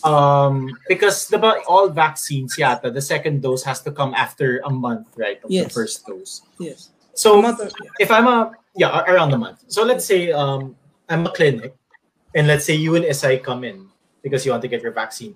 Could I vaccinate you? Tapos sa second vial sa box, could I give that to SI as well? Is that okay? Or do I have to? Okay, so I don't need to. It's not, sorry. The question's more on first, so I give you the first dose. I don't need to keep the second dose and wait for you after a month. I can give it to someone else muna. Then open a fresh box. What comes to the Philippines as a donation is yung lahat ng vaccine na yon, pare-pareho lang siya. Okay. So ang problema kasi is the storage The storage of nag-expire kasi ang mga vaccines. Yeah. So lalo na pag they're not maintained on a certain level of Coolness. Sorry. So kailangan 'yun, kung dumating lahat siya, ubusin mo na agad lahat siya to people na nandyan na. Then the second vaccine will come, yun, pare-pareho din. So that's like your second dose na din. Yes, So it doesn't the first dose and the necessarily second dose, no difference. Yes. It doesn't necessarily mean na since dalawa yung dumating at the same time, itatago ko muna yung isa. I will keep it first to hold for a month. Mag-expire yun. So pag nag-expire yun, sayang naman yun. Bigay mo na sana kay isa. Although kung sa lalagyan ng gamot, may nakalagay na expired until ganyan. Once kasi na nabuksan mo yung gamot, ano lang siya good for 30 days lang siya nag-expire talaga siya Yes. So, yun. So, mga gamot talaga, all especially these vaccines, merong time na pwede mong i-hold lang siya. Sorry, I was a bit shell-shocked with Isai's statement because there's so many times na I didn't finish my medicine on time. Well, not really medicine. It's just more of like vitamins, and I didn't know pala. Yeah. Anyway, it's okay. I'm still alive. Applicable siya sa mga vials. Okay. Not sa mga vials na medication. Okay. Sabi pagbukas mo ng can. Yeah. That's the thing. Hindi yun. It's the same lang. Makikita mo lang sa ilalim ng ano. Okay. Sorry, it only applies to vials. I think you guys saw my face. I was, war flashbacks of all the times. Okay. Yeah. All right. Another question but thank you for that information, Doctor. No, at least now everyone knows that people don't just keep the vial and wait for you. It's always given, which is good. The more people who get vaccinated, the better. So the next question from Chelo Lopez is, how long do you think, as a medical expert, you and Isai, this pandemic would last, the current pandemic? Maybe you can start with Doc muna. Sorry, but this pandemic will stay here for a long time. I don't mean next year, 2 years, 3 years, mawala na yan. It eventually will become, and I believe, it will become a common cold in the future. May sipon ka, mag-isolate ka na lang. Ganun na lang yun. May sipon ka, mag-isolate, may ubo ka, mag-isolate ka na lang. Yun na nga lang ang bago ngayon. That will be the new thing. Kasi not like before, may ubo, may sipon ka. Hindi, just sleep it off the night. Okay na yan, tomorrow, okay na yan. Ngayon, what will happen, and it will go on for years, pag may ubo ka, sipon, mag-quarantine ka muna na 14 days. Even if we say we have a vaccine, kasi imagine polio vaccine. Meron tayong polio vaccines before, di ba? That sinasabi nila, according to experts, na eradicate na ang polio. Yeah. Because of the vaccine. But why do we have it? One is because maraming taong ayaw magpa-vaccinate. So, I don't think all the people in this world will go have themselves vaccinated. That's for one. So, yun ang risk na pwedeng mahawa yung iba, iikot lang siya ng iikot. And then, second is, syempre, yung paano tayo, how we handle ourselves every day. Yung makikipag-usap sa iba. Kasi, imagine, di ba, MECQ na. Kita mo, lahat ng tao, everyone's out again, bukas na naman yung mall. May alfresco dining, pero ang dami nila sa table. So it has to start with all of us. That's what I believe. But it will go on for years. Okay, well, that's a very bleak future from Dr. Green. How about you, Isai?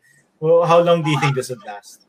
Yun, ganun din sa sinabi ni Doc. Kasi kagaya ngayon, madami talaga makikita ka sa labas na nagkukumpulan. Although may mask sila, nandito sa leeg nila. Alam mo yun, minsan pagka ganun, syempre bilang healthcare worker ka, parang responsibility mo yung yung welfare ng mga tao. Parang minsan gusto ko nang manaway na pakisuot po ng mga mask, yung parang ka na, pulis ka na, parang ganun. Tapos minsan parang gaya nun, sakay kami ng ambulance.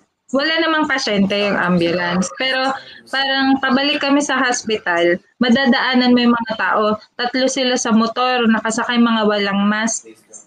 Minsan gusto kong gamitin yung radyo ng ambulance na pag hindi po kayo nagmask, isasakay po namin kayo sa ambulance. Gusto kong loohin na gano'n. Para lang ba matuto sila. Yes. Masyadong matigas ang ulo ng mga Pilipino kaya hindi talaga nababawasan yung bilang ng COVID na cases dito sa atin eh. Pero kung susunod lang talaga na lahat sa bahay lang, kung wala ka naman talaga importanteng gagawin sa labas, na paglalabas ka, naka-mask ka talaga, naka-face shield ka, lagi kang mag-hand wash, ganyan. Siguro, mababawasan yung years na kailangan nating bunuin. Sa amin kasi dun sa may dialysis area namin, most of our dialysis patients may kasamang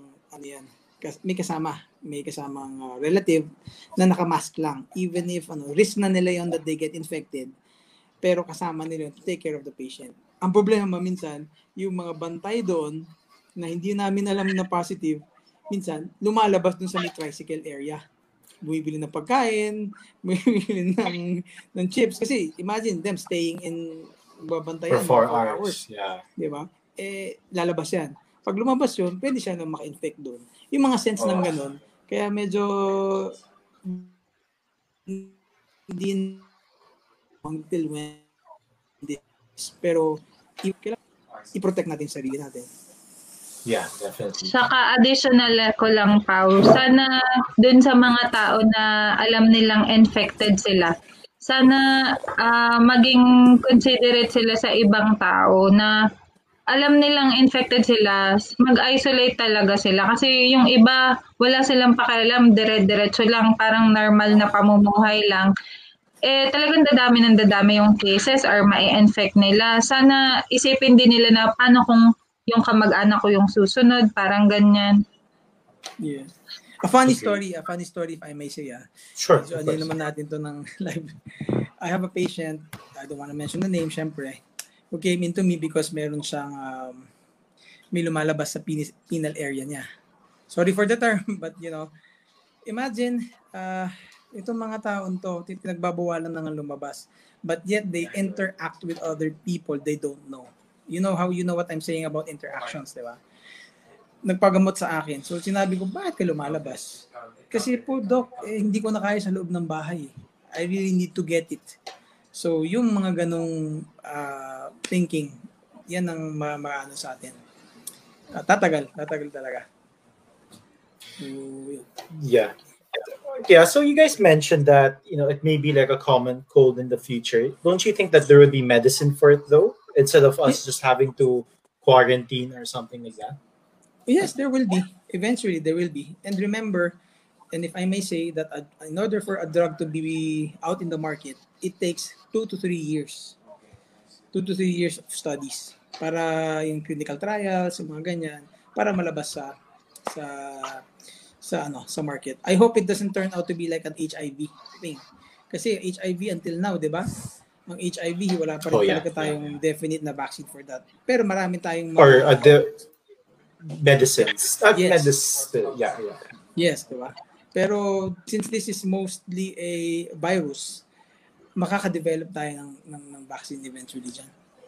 Oh, sorry. Is HIV not a virus? No, sorry. This is in a sense na in a virus na mas mabilis siyang kumalat. Kasi ang HIV is more of, di ba? More of a sexual... Yeah. This one kasi, I could just be a normal... I mean, I could not be doing anything. And yes. I get what you mean. Yeah. So, yun. Yun yung natin dyan. Stand. Yeah, so to answer your question, Chelo Lopez, it's gonna be a while. And just protect yourself all the time. Yeah. Okay, so we're in the latter part of the episode now, and we're gonna get to our last round of questions. But before we do that, how are you guys so far? Are you guys okay with this length of an episode and all? Well, we're good. Yeah, we're good. Okay, just making sure. We do our daily routine every day. Kung, di ba, go to work, help other people. Sa akin naman kasi, especially na ang daming walang trabaho, di ba? So thankful pa rin kami nila Isay and the rest of our team sa dialysis and the rest of the frontliners na may trabaho kami. Yun din naman talaga yung being thankful for us. Kasi marami din nakakaawa dyan na wala nang trabaho, hindi makapagtrabaho, pero and then walang pera. That's the hardest part of the reality of everything now. So, pero, if you really want to work, may paraan ka, kaya yan eh.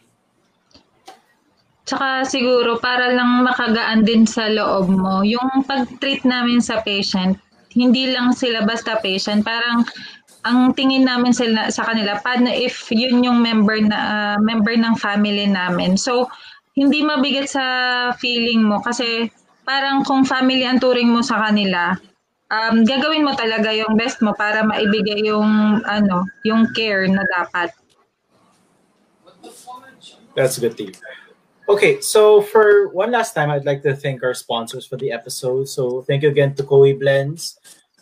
So if you guys want to try organically produced and sourced coffee from Filipino farmers, go to Koi Blends. To Swagat Indian Cuisine, if you want really good Indian food on the go to swagat.com. And to Shawana Shawarma, just support local businesses, guys. So I guess my last question for the two of you is, what would be your message to the Filipino people in general about everything? Because the thing about frontliners, and I'm very happy that it's unfortunate that it took a pandemic for people to really appreciate nurses and doctors more. But what would be your one message to people right now about this whole fiasco, this whole pandemic? And let's start with Isay this time. Can I also have a message to the government? No. Kasi before, di ba, lumabas yung binaban yung mga nurses. Yeah. So, sana, kung papahalagahan talaga nila yung mga healthcare worker, hindi lang yung pati yung mga pangangailangan namin ng mga PPE, ganyan, to protect ourselves and also our patients. At least na-appreciate yung mga nurse dito. Hindi na nila kailangan pang umalis ng bansa. Ganon. And para naman sa mga Pilipino, please lang talaga maging aware tayo sa safety natin at ng mga kasama natin. Kung hindi yung kung mahirap magmask sa kanila, what more para sa mga healthcare workers, di ba? Na nagtitiis ng ilang oras na mismong face-to-face kaharap namin yung mga COVID positive patients. So, kung ayaw nilang ma-end up sa hospital, kasi mga hospital ngayon sobra puno na, hindi na nila ma-accommodate. Emergency pa lang nagsasara na kasi talagang puno na, wala nang bakante. So, wag natin hintayin na dumating sa point na wala nang mapagdalhang hospital kasi puno na lahat.